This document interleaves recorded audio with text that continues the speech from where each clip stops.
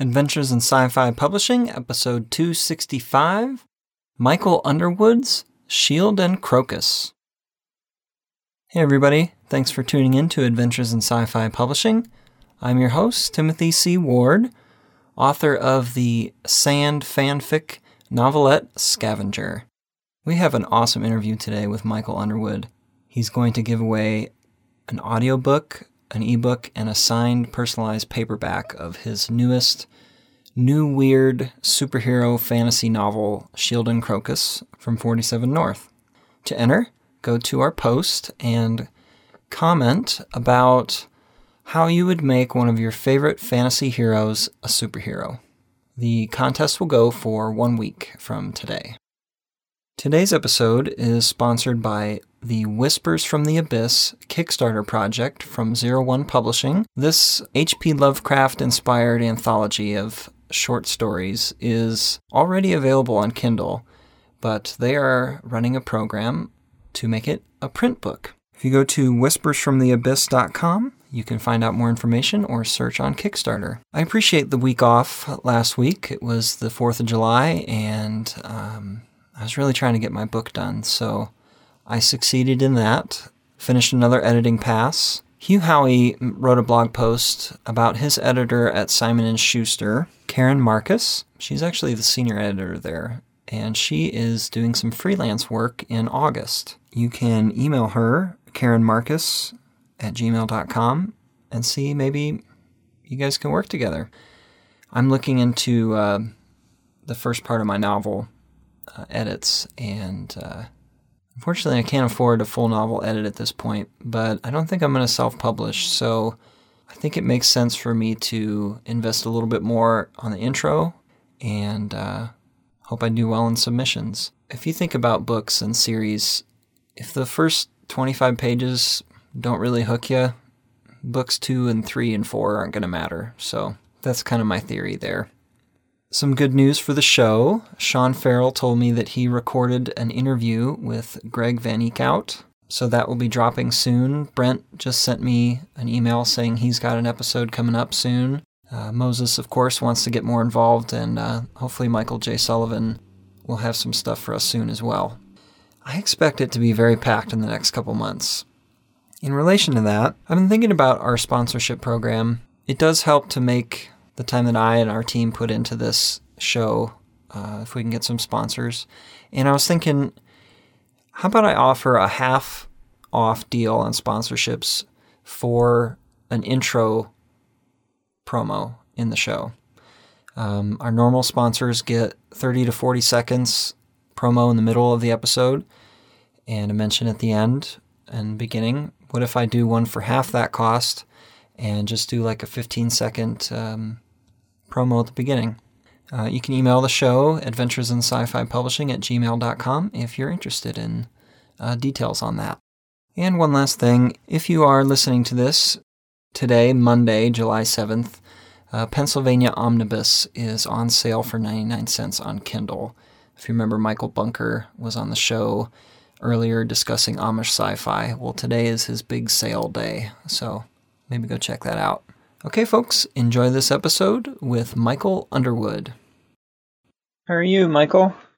Doing all right. It's been a roller coaster of a month. Well, yes. I mean, it seems like I hear about you turning in a book every other week, so I imagine it would be. Yeah, not quite to that point. I'll be good if I write 2 books this year, and then maybe I can try and build on that. But it's a tall order to begin with. Well, okay, so you got Shield and Crocus, and then what's your other book plan for this year? So I've got Younger Gods is coming out, and then I may write a book that's currently on submission. If it sells, I'll write it right away. If it doesn't, I'll have to decide whether I want to go ahead and write it to try and sell it whole, or whether another project should come first. Younger Gods is who's going to be publishing that? That's Simon & Schuster, same imprint as Geekomancy. Okay. So we brought you on the line today to discuss Shield and Crocus, which is released from 47 North. Congrats on your release for that. Thank you, yeah. I was wondering, do you have the back cover copy that I'm looking at on the Tor.com excerpt? I don't have it right in front of me, but I'll do a fun thing that I haven't been able to do previously. I'll go grab a book. And I'm back. Yes, your Geekomancy books were all ebook only deals, so congrats on your first print book deal. That's awesome. Yes, I made a big tower of them when they arrived, and then I put a Jaeger and a dinosaur on top of them to fight. It was pretty awesome. Well, let's see. This is the next podcast in our queue, and it will be out before July 2nd. Do you want to just tell people real quick what your contest is for that, or that ends on July 2nd? Sure. So what I'd like to do is give away a copy of Shield and Crocus in trade paperback, a CD audiobook version that can be converted to MP3 audio, and a ebook copy. So that way people can read across all three formats. The audiobook is narrated by the amazing Luke Daniels, who does the Iron Druid books and lots of other audio. So he's a top-notch talent in the field. And this way folks can read in whatever format they want. Awesome. So what do they have to do to win or to enter? What should they do? Is it, I've got it right here on my website, but it's naming your favorite superhero and setting them in a fantasy world, I believe. Yeah, I'm doing that on my blog. I'm happy to repeat it, or we can do a contest where folks take their favorite fantasy hero and rewrite their kind of persona into being a superhero. So what would Kelsier be as a superhero? You know, give their name and a little bit of the mythology around the hero. So take a fantasy character and turn them into a superhero. Okay. Wow. So you'll offer that for this show? Yeah. So I'll have the one contest that I'm doing is going to end early next week, and then when this goes up, we can start a new one. Okay. Cool. So do you have the back cover copy? This description of your story blew me away. So I'm really excited for you to share that with folks. In a city built among the bones of a fallen giant, a small group of heroes looks to reclaim their home from the 5 criminal tyrants who control it. The city of Audek Hall sits among the bones of a titan. For decades, it has suffered under the dominance of 5 tyrants, all with their own agendas. Their infighting is nothing, though, compared to the mysterious spark storms that alternate between razing the land and bestowing citizens with wild, unpredictable abilities. It was one of these storms that gave First Sentinel, leader of the revolutionaries known as the Shields of Audek Hall, power to control the emotional connections between people, a power that cost him the love of his life. Now, with nothing left to lose, First Sentinel and the Shields are the only resistance against the city's overlords, as they strive to free themselves from the clutches of evil. The only thing they have going for them is that the crime lords are fighting each other as well. That is, until the tyrants agree to a summit that will permanently divide the city and cement their rule of Audek Hall. It's one thing to take a stand against oppression, but with the odds stacked up against the Shields, it's another thing to actually triumph. Oh man, that's so cool. Let's see. So I asked for some questions on Facebook, and I'm not even going to try and outdo Dave Robinson's question. Dave is the host of the Roundtable podcast and one of my favorite narrators. If you guys ever hear his stuff, he's incredible.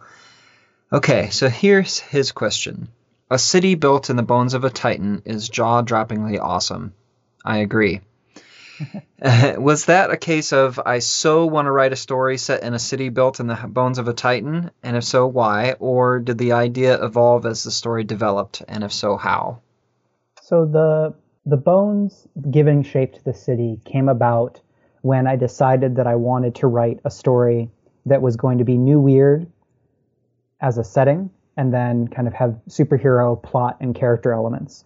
So I dug through the new weird stories that I'd read, Etched City by K.J. Bishop, the Ambergris books by Jeff Vandermeer, the Baslag books by China Mieville, the Four Worlds by Steph Swainston. And I said, okay, what's a really cool big city-defining element that I can do? Because I wanted a city to have the character unto itself.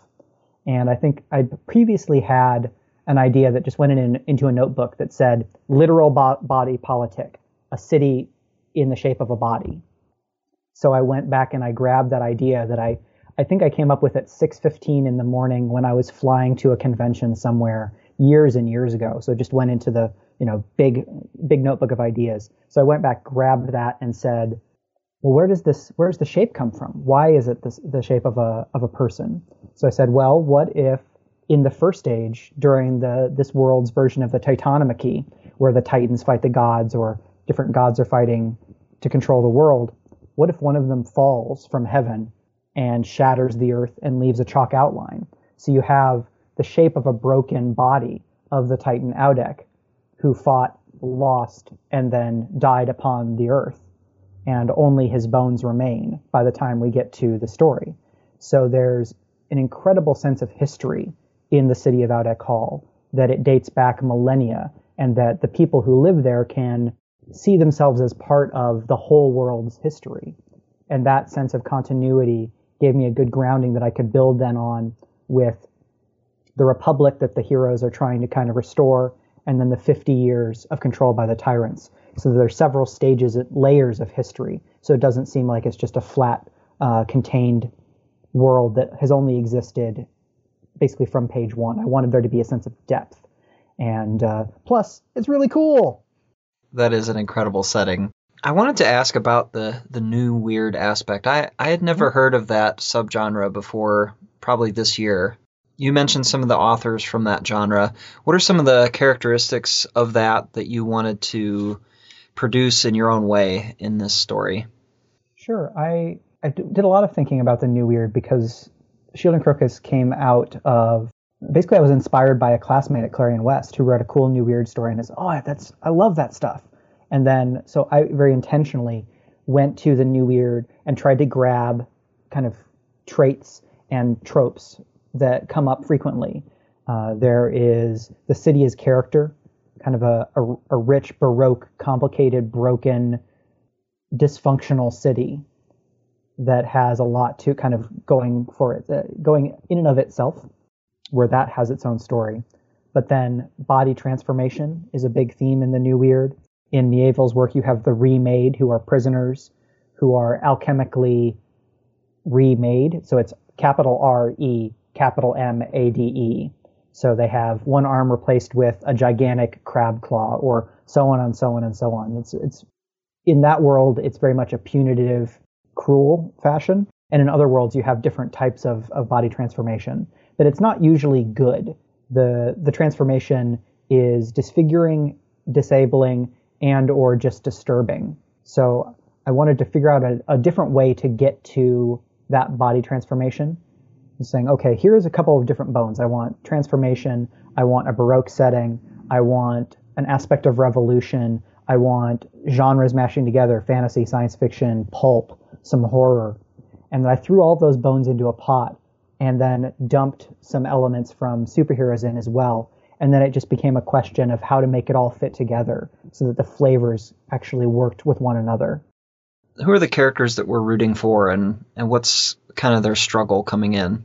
Sure. So the main character in a group of 6 is First Sentinel, who basically his secret identity is One-Lar, because these shields, who are the protectors of the city, who are trying to free it from the tyrants, they can't just walk around being like, "Oh yeah, I'm Sapphire. I'm with the Shields of Audek Hall. How you doing there, policeman who works for the people who are trying to kill me?" So they all need to protect those identities, just like superheroes often do. So First Sentinel is the longest serving member of the Shields. This is an organization that's been active for very nearly the entire time that the tyrants have been active.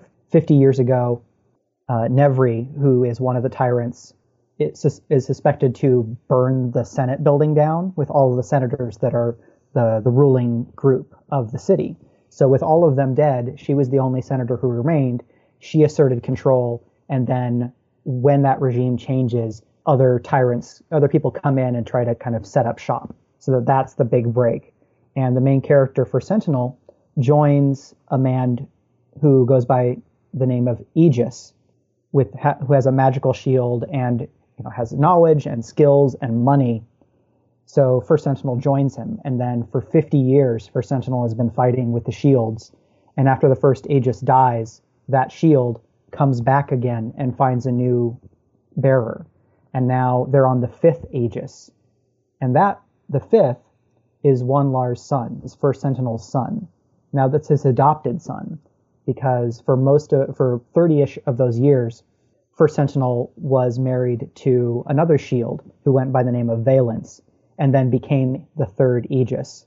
And when she dies, one Lar adopts her son. So there's a lot of kind of complicated character backstory for First Sentinel. The whole journey of the shields is really his journey. And there's lots of other characters who are important as well. My other leads really are the 5th Aegis, First Sentinel's son, who has never known the city to be anything other than a war zone, and never really had a chance to have a childhood. You know, the games he played when he was 5 are Spot the Tail and like Rescue the Grocer Maid. So he was kind of raised to be a warrior and never really had a choice to be anything else. So he is the job. He's completely in it. And he has enough of the youthful optimism to be able to keep his father kind of still fighting the good fight, because for First Sentinel, it's 50 years of failure, dozens of friends that he's buried and lost, and he goes in, he gives it his all, and it's never enough. So that this attempt to break the summit is really do or die for them. That if the tyrants come together, they'll just wipe everybody out, and there will be no more hope for freedom for Audek Hall. So it's really First Sentinel and Aegis, and then the third POV character is Sapphire, who's the strongest woman from a race of giants called Phrathine, who were originally all slaves being held by one of the tyrants. The shields free all the Phrathine, and she says, okay, you free my people, I'll help free the whole city. So she's like 8 feet tall, 4 feet wide. She's like a Hulk bruiser type, and is just flat out the strongest one of the entire team. And I wanted to have my bruiser character be a woman, because so frequently you'll have women with super strength, but they're always kind of dainty still. Even She-Hulk is still much more feminine than Hulk, and I wanted to challenge that. But the whole story really revolves around those 3 leads. Where does this story become personal for you? Well, by this time, the novel has been with me for so long that it's just these characters are kind of like old friends to me. That I started writing the story at Clarion West. The instructor said, great, this is a novel, go write that novel. And it's really the novel that taught me how to be a professional writer. I'd done 2 novels beforehand. I got into this one, I wrote it, I revised it some more, I submitted, I got good feedback, I revised some more. And then when I finally put it aside, the very next novel I completed was Geekomancy, and that's what sold. So the novel has really become like an old friend to me. And there's so much of my love of fantasy and of the weird and of superheroes. And it was a very deliberate attempt to combine 2 things that I loved to try and see if I could use them to make one another even more awesome. So it's a passion project in a lot of different ways. And it's just a total dream come true to be able to actually get it out in the world, especially with the incredible production value that 47 North has provided in the cover, and being able to get out in print. And all of my other books had been ebook and audio beforehand. So it's just a culmination of a lot of different ambitions and passions and years of long and hard work. That is an incredible cover. What can you tell us about the process for that? Basically, when I finished writing the first draft, this would have been 2008, 2009, I had a sense in my brain of what I wanted the cover to look like. And this is, many authors, I imagine, we fantasize what we want the cover of our book to be like. And the vision that I had was the 6 shields standing on the kind of lip of the crevasse of the city, because it's the fall of Audek created like a Grand Canyon. So there's the edge of the city, and that they would all be looking down onto the skeleton of the Titan. And that image just stuck with me. And that plus a couple of other ideas were sent over through to the cover designer. And this was all coordinated by Jason Gurley, who was the cover artist for Hugh Howey's Wool and a lot of other fairly high-profile covers. So working with Jason, they contracted Stefan Martinieri, and Stefan sent this great black and white sketch It's going, okay, this is kind of where we're going. And working with Jason and my editor, Dave Pomerico, I gave some notes. They fed those back to Stefan. He took what I was saying and did that plus even more, having different levels of the city, the element that the buildings closer to Aegis in the front would be more dilapidated and run down and ramshackle, and that the buildings toward the head of the city, toward the skull, would be richer because that's where the collaborators lived. It's where more of the tyrant's staff lived. So that there's a literalized body politic visually, and that you have the juxtaposition of Aegis, the one hero at the bottom looking up, and then the imposing skull, and then a skyline on top of the skull with the Tower of the City Mother, the goddess of the city that's being controlled by the tyrants.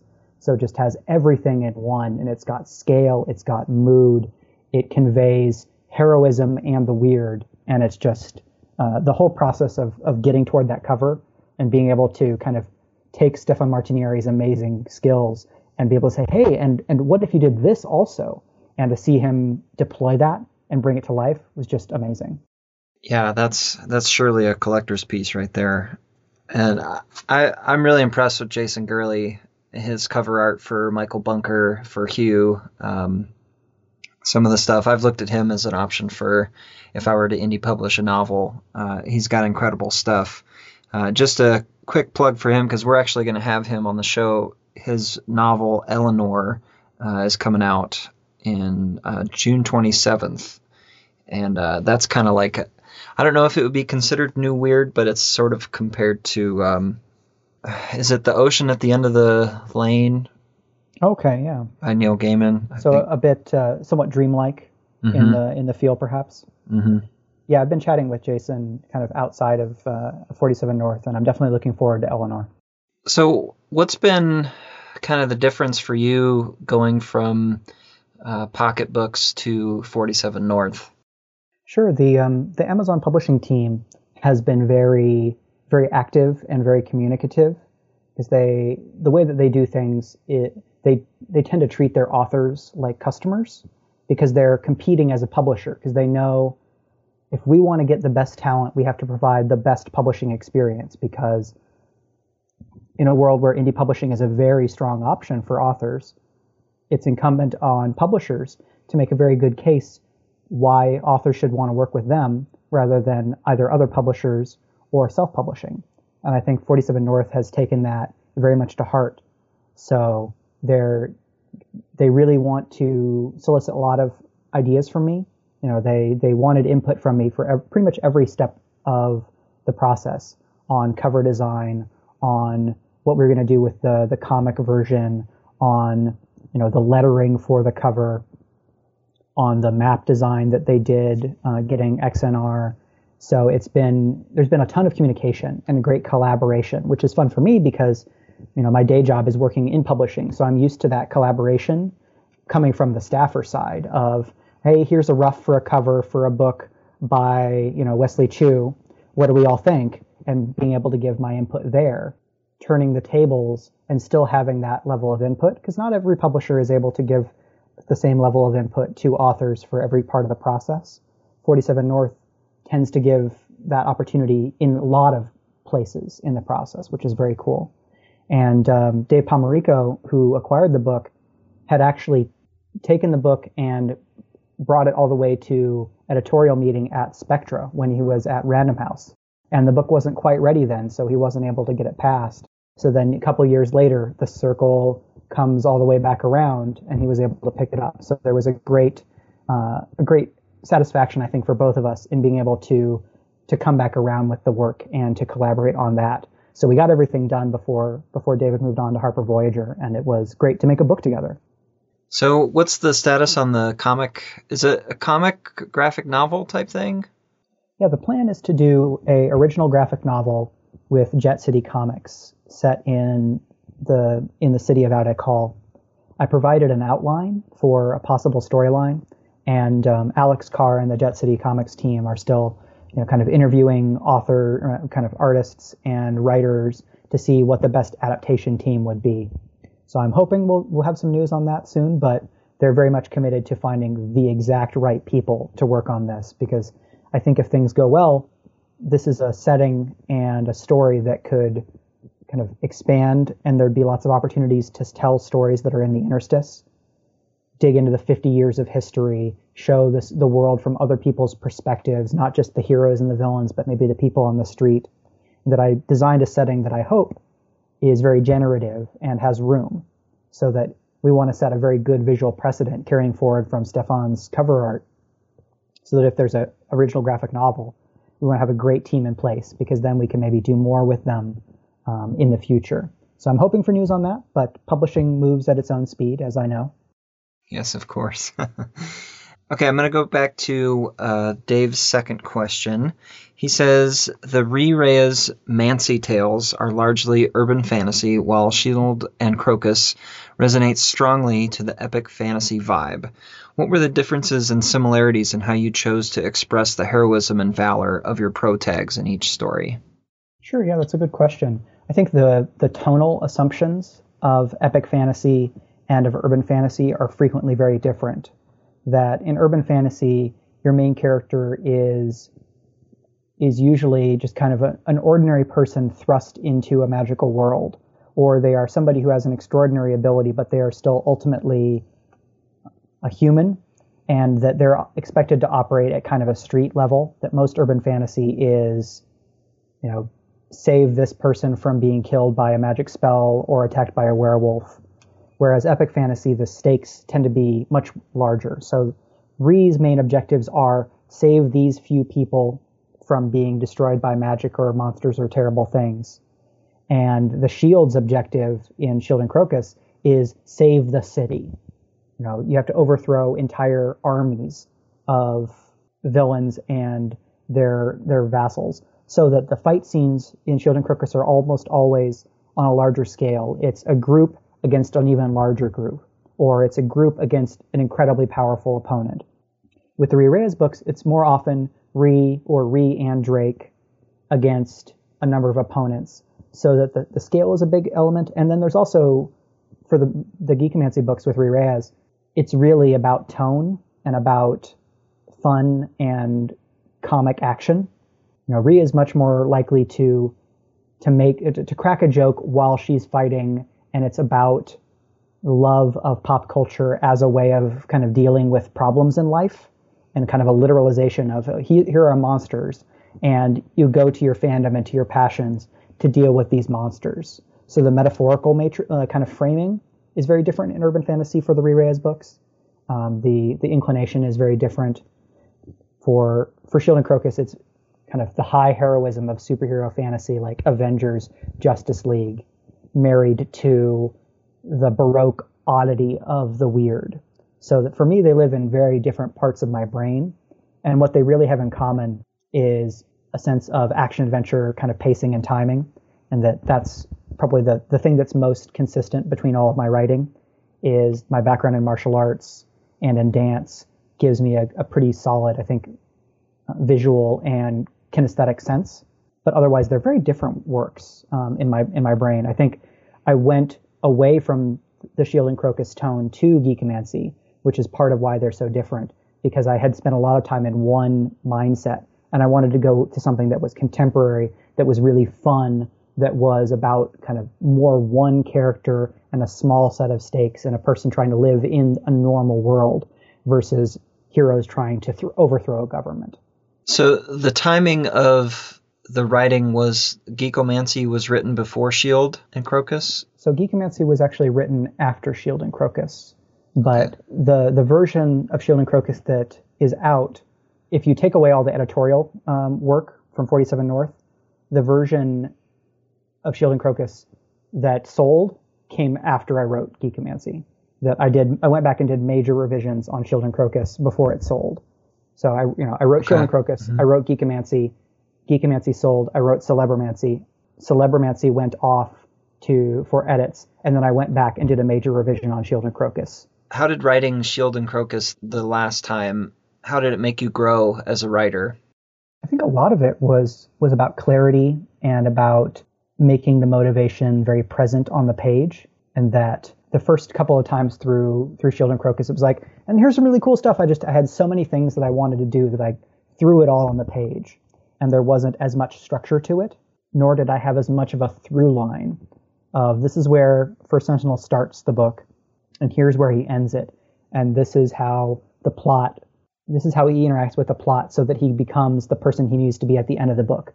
I didn't have as clear of that trajectory until much later on, that I cut things, I dropped flashbacks, I moved other stuff around, I moved focus between a couple of characters, I clarified motivation of things that were already written. It's like, why did this character do the thing? Because on the day I just wrote, do the thing.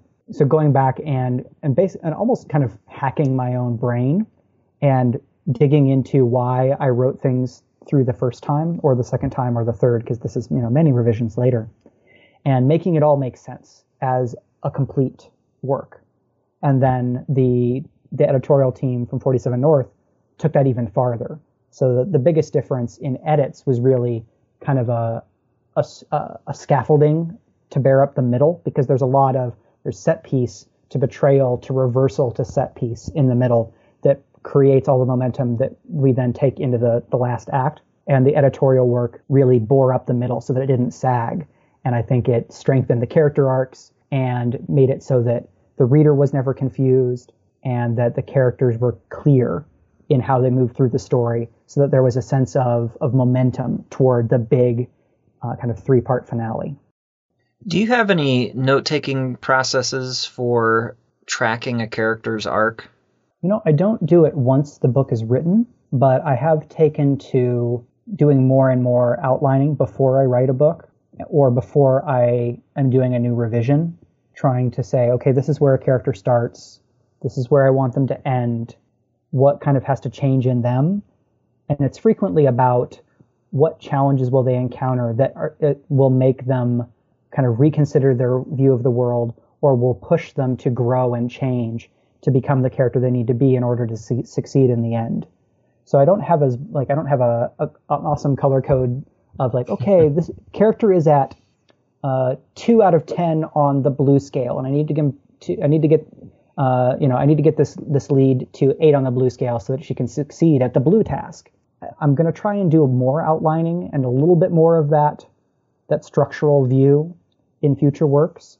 But thus far, it's usually more about having it in my head, writing out the plot, the outline of the plot, and keeping the character very, very much present and in the forefront of my mind as I'm doing that outline. So it's not just moving a character as a chess piece through the story, that at each stage, this makes sense for what the character would want to do next. What's the smartest thing they could do in this situation, and then have it fail. This was a lesson I took from Mary Robinette Kowal in a class I took with her. So it's a little bit more kind of reading and rereading, and not as much having an amazeballs kind of flow chart on my wall. Though I would like to have that. I do have a big whiteboard in my office now, so I could do something with that. Well, that's encouraging. I'm more of a keep it all in my head kind of guy, based on, I know what I did at the beginning. The novel I'm writing right now, I did a bunch of notes in like September. Now it's June, and I'm just I'm going with it. I'm editing through the second draft, and it's getting pretty close. And I'm like, should I go back and, kind of chart how each chapter helps the characters get through their arc? And I don't know if it's laziness or if I just want to trust my intuition. I'm not sure, but sometimes that's just how it works. We just do what we want to do, and it works. Yeah, I think my process is definitely always changing, and I know a lot of other writers who say that their process continues to change, that you can only ever learn how to write the book you're writing. So, if it works for you in this project, that's great. I'm trying to still experiment. If there are places where you want to experiment, I think that can be fantastic. And, taking whatever was most difficult in the book that you just wrote, seeing, is there a way that I can make that easier on myself for the next book? That could be a pretty solid way of trying to figure out how to organically improve one's process. That's good advice. I like that. Today's sponsor is the Kickstarter project to bring the successful Kindle-only Whispers from the Abyss anthology to print. A collection of Lovecraft-inspired short stories, the anthology features 33 spine-chilling tales, including works by Greg Stalsey, Nick Mamatas, Tim Pratt, Dennis Detwiller, Greg Van Eekhout, and Sylvia Moreno-Garcia. The Kickstarter will conclude on July 31st. Incentives include custom sketches by Call of Cthulhu artist Patrick McAvoy, poster art, limited book plates, and an opportunity to become a member of the Esoteric Order of Dagon. For more information, go to whispersfromtheabyss.com. So the last time you were on the show was about a year ago, and I remember one of the things you were talking about was, I believe 2012 was just like an amazing year for you. Mm-hmm. And, well, now I'm getting kind of confused in my years. So 2012 was the year that you first started getting published. Is that right? Yeah, I think I was on last year co-interviewing or being a co-interviewer with you, talking to Jason Huff. We also did some that were specifically on Geekomancy. So you were trying to talk about being more professional and just kind of growing in this profession. How's that working for you this year, and what are you trying to improve? Yeah, so this year I knew I would need to be really disciplined because I've already had a novella come out, I've had a novel, and then there's one more novel to come, Younger Gods, which is going to be sometime in fourth quarter, depending on how revisions go. So there are going to be a lot of demands on my time. I knew there was going to be a lot of travel between work, going around to conventions at Angry Robot, and just going to conventions myself because I had a lot of work to promote. So one of the things that I did last fall is why I took the writing on the fast track class with Mary Robinette, because I wanted to see if I could push my process and get better at outlining and get faster at drafting and be able to make the best use of a limited amount of time. Because when I traveled as a book rep, this was 2009 to 2012, I'd have little chunks of time, but I wasn't as good yet at getting a lot out of those chunks of time. So I wanted to get to the point where I could produce a good amount just writing during lunch and then in one maybe 60 to 90 minute session after work, so that it wasn't just, well, I'm a writer, so I'm just kind of always writing. I work 8 hours a day and then I kind of write just all of the rest of the time, because that wouldn't work. I have to do promotion. I need to have a life. I need to spend time with my fiance. I need to take some content in, not instead of just always kind of giving the content out. So part of the biggest professional development in the last year for 14 has just been, all right, you're doing the job, so do the job. Be able to write and then revise, or being able to jump from tasks and be efficient, be smart about how I was going to set up my process, continue to hack my process to be better at what it is that I want to do. I've started a mailing list this year, and I've been really active at digging into more professional nonfiction works about publishing, following self-publishing podcasts and other works, because I want to have a nice diverse publishing portfolio, and just being like, okay, if I want to do this for the next 40 years of my life, I need to not just have short-term agendas. I need to be thinking about skill acquisition that will benefit me for years and decades to come, and to be aware of not only the short game, the middle term, but the long term at publishing. What's some of the long-term things that you've focused on? So long term, I think it's been accepting that my process will always keep changing, and that there's no one process that I'm building toward, and once I reach it, I will be perfect, and that every book will come out like clockwork. It's accepting that being a student of writing is something I will be for the rest of my life, and that if I stop, it's probably means I've gotten lazy, and that's no good. That I want to always be setting myself new tasks, but also kind of long-term thinking as a businessman, that if these books are going to be part of my retirement, I want to write not only the books that I'm super excited about, but books that will give me a good portfolio across a variety, across a long time. So if I write only ever urban fantasy, then when urban fantasy is doing great, I'll make more money. And when it's not, I'll have maybe a harder time selling books. But if I build a reputation as being a versatile writer, not only in genre, but in format or in kind of distribution method, traditional publishing, self-publishing, then I'll always be on my toes, and I can react to whatever happens. And that as the kind of the tides and seas of publishing change, I'll always have something to hold on to. And that's kind of a future-proofing agenda in my career. So I'm very actively pursuing types of publication deals and types of arrangements that will kind of create that ground floor of a diverse portfolio, because that's kind of my medium-term agenda that then a longer-term agenda is built on. So do you have any self-publishing plans in the near future? So actually, just a couple days ago, an idea kind of walked up to the green room of my brain. So I have this construct that there's a room in my brain where all of the story ideas live, waiting to be written. And they're just kind of hanging out like people waiting for the doctor, or like actors waiting to go in for a casting call for an audition. And this idea just came up to the door, was like, hey, I know you're in there and you're not busy. Hey, like, listen to me. So I let it in to just kind of say its piece so I could get some notes down. And the way that it's seeming in my brain, it seems like it could be a really good fit for self-publishing, but it's still too early for me to want to talk about it, kind of even in the semi-private of a podcast where, thousands of people may hear it, but not tens of thousands, perhaps. I'm not totally sure about your listenership. I say thousands, but it's still a newish idea. But if it behaves the way I think it might, it could be a really good choice for self-publishing. And I'm excited to develop those skills because I love shop talk in the kind of business of publishing, but I'm not as well informed about self-publishing as I would like to be. The best way to learn about something is to do it and then to be able to talk about it. So right now, kind of traditional publishing deals get priority because they're already contracted and, have obligations. But I'd love to fit a self-published work in sometime in the, medium to near term as it can fit into the rest of what I'm doing. Is there a reason why this project would be specifically more suited for self-publishing?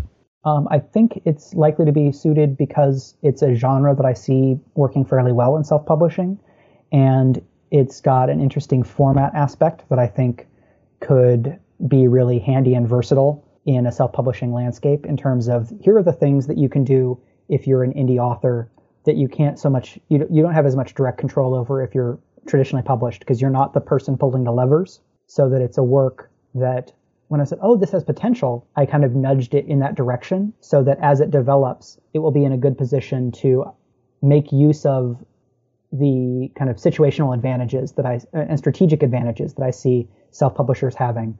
But that landscape is changing quickly. So if I have to wait 2 years to get to this project, the seas may have changed by then and I'll maybe have to rearrange something. But as is, I see it as a good genre and format match for what's going on in self-publishing and what can be done in that approach.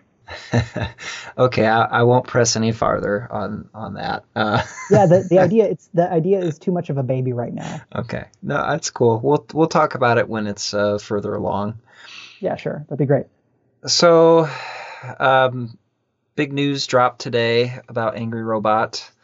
Would you like to share that with our audience? They've probably heard by now, but sure. So Lee Harris, our senior editor at Angry Robot, has accepted a great position at Tor.com's new imprint, working on novellas and short novels and some other kind of experimental stuff.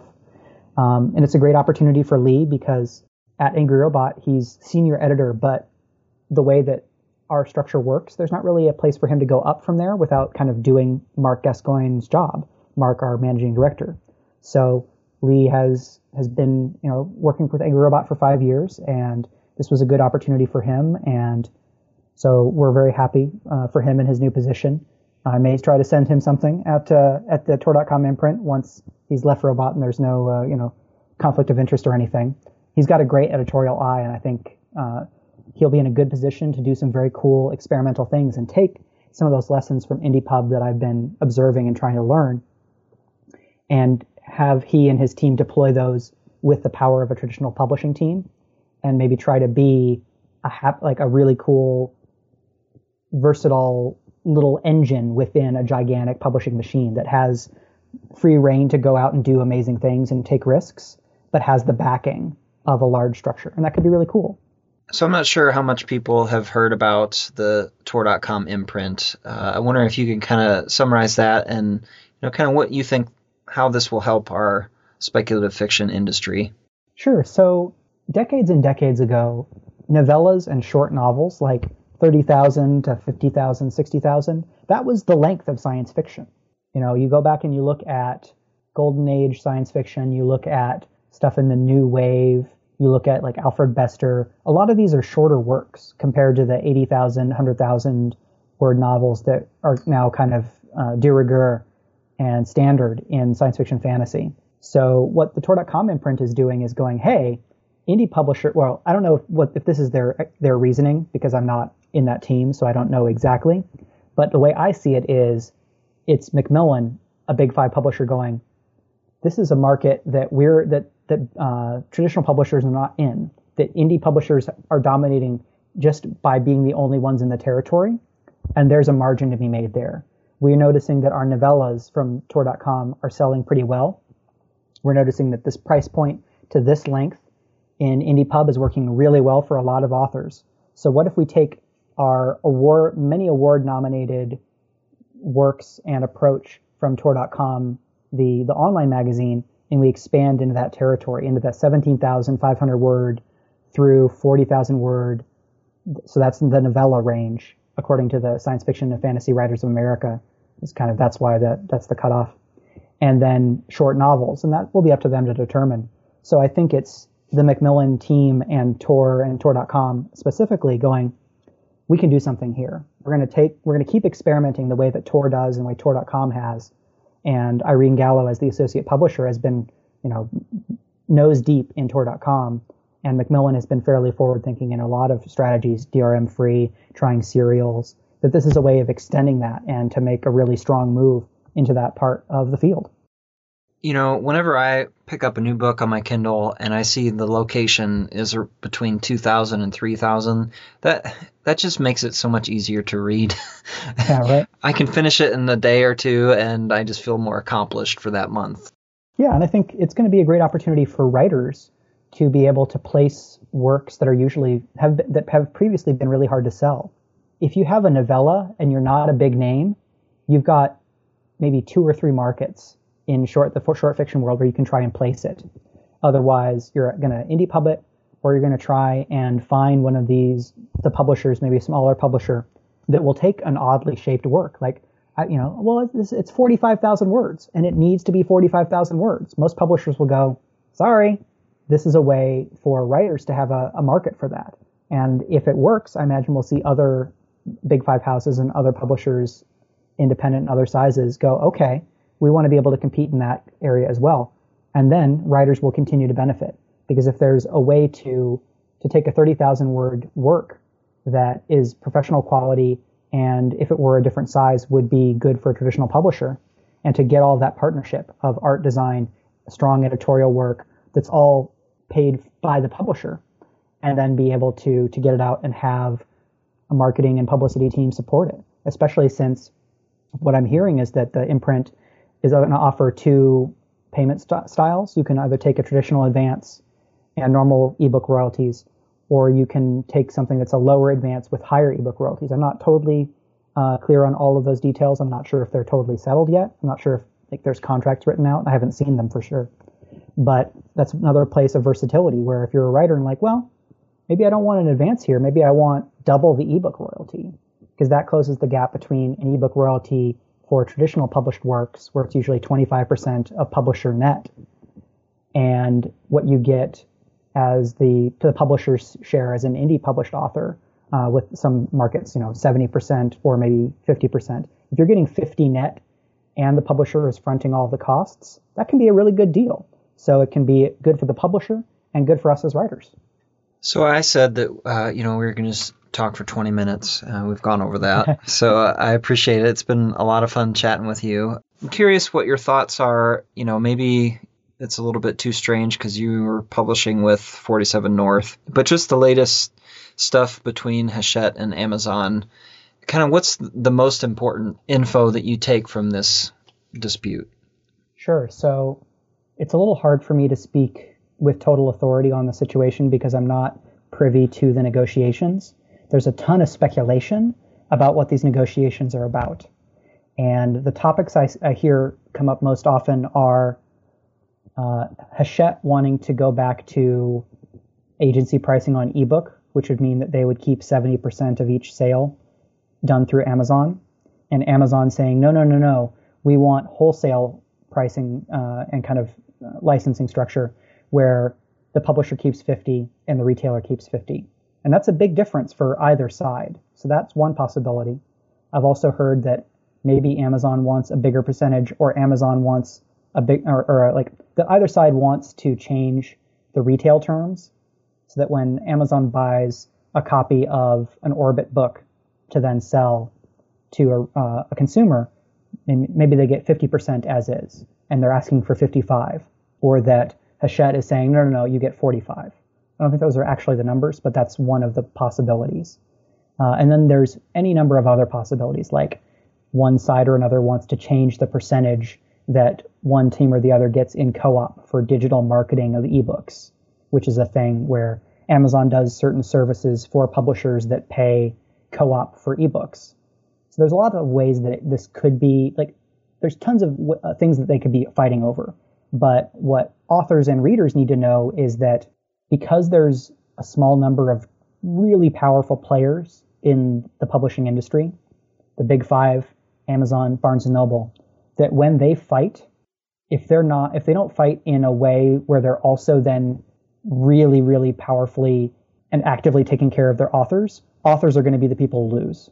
That when there's a loss of service, when pre-order buttons go away, when a retailer decides to stop carrying an entire publisher's catalog, like Simon & Schuster at Barnes & Noble, or when Amazon publishing books are just flat out rejected from Barnes & Noble as a matter of course, that when these giants fight, authors tend to lose, and it tends to be not competitive. It tends to not drive prices down for or create better service for the consumer.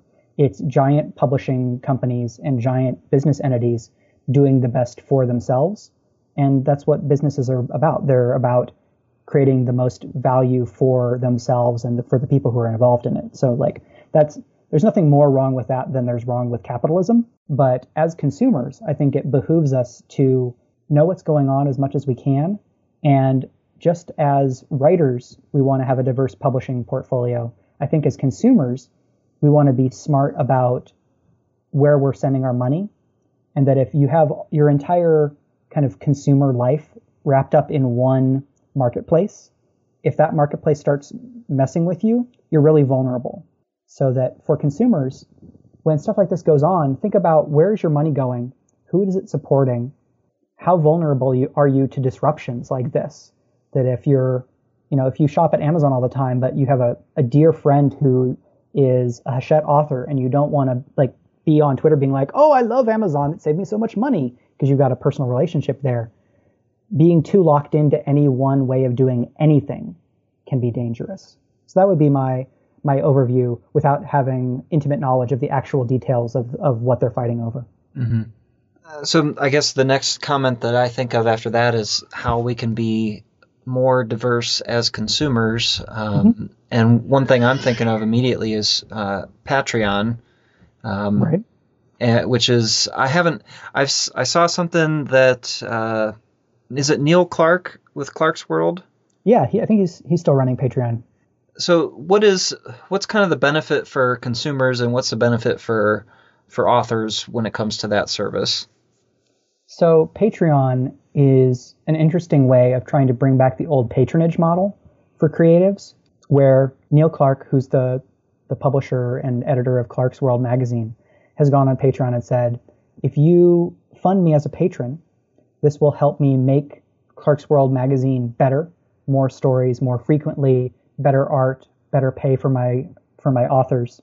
And as a patron, depending on how much you pledge, you get certain benefits. And what it allows is a direct relationship between creator and consumer. So it's another form of disintermediation, of cutting out middlemen. As a middle person myself, I would not be excited to cut out all middle people, but having a direct relationship as a creator to a consumer, as a creator, is very appealing to me. Because if I have 1,000 people on my mailing list, and if nobody wants to buy my book, and I don't want to and I'm going to indie pub it, and I can go to that 1,000 people and say, hey, I'm going to let you get this book first at this nice low price, And then you instantly have 1,000 sales who are 1,000 voices who are then going to go and spread the word for your work. And you can cultivate those relationships through Patreon, through Kickstarter, and through other models. So there's a lot of potential in Patreon and models like it, I think, in letting creators develop and forge those one-to-one relationships with the people who interact directly with their art. And that could be very cool. Very nice. Well, I'm hearing my baby crying, so I better go help out my wife. It's been great to talk with you, Michael. We wish you the best with Shield and Crocus. And when does Younger Gods come out? We're looking at Q4 2014. The exact publishing date is TBD because I've got a little bit of editing to do. But they're hoping to get it out earlier rather than later, which I always like. Cool. What we'll do for the giveaway is we'll just have people go to the post for this and comment. Do you want to summarize again what the entry will be? Yeah, for this, take a character from a fantasy world that you love and mythologize them into a superhero. So take their persona as written and take it one step further and turn them into a superhero. That can be with a secret identity. It can be talking about what their costume would be. It could be extending their power into a superpower. So just take a character from fantasy that you love and whip them up into a superhero. Awesome. And the prize will be an audio, CD, a paperback, and an ebook. Is that correct? Yeah, and I'll sign and personalize the paperback. Okay. So I'm going to comment, and then I'm going to shut down comments after that. No, just kidding. And we'll give our audience a week to comment and enter for that. Thanks a lot, Michael. Where can people find you online? So I'm at michaelrunderwood.com. It's my website. And far more often than that, I am on Twitter at Mike R. Underwood. Okay, great. We wish you the best, Michael. Thanks so much for having me on. Take care, Tim. There you go, folks. Hope you enjoyed this episode with Michael Underwood. I'll put some links in the show notes about this Amazon and versus Hachette controversy. Some information has come out since we recorded, so want to give you the most up-to-date news. Thanks again to our sponsor, the Whispers from the Abyss anthology, now on Kickstarter.com through July 31st.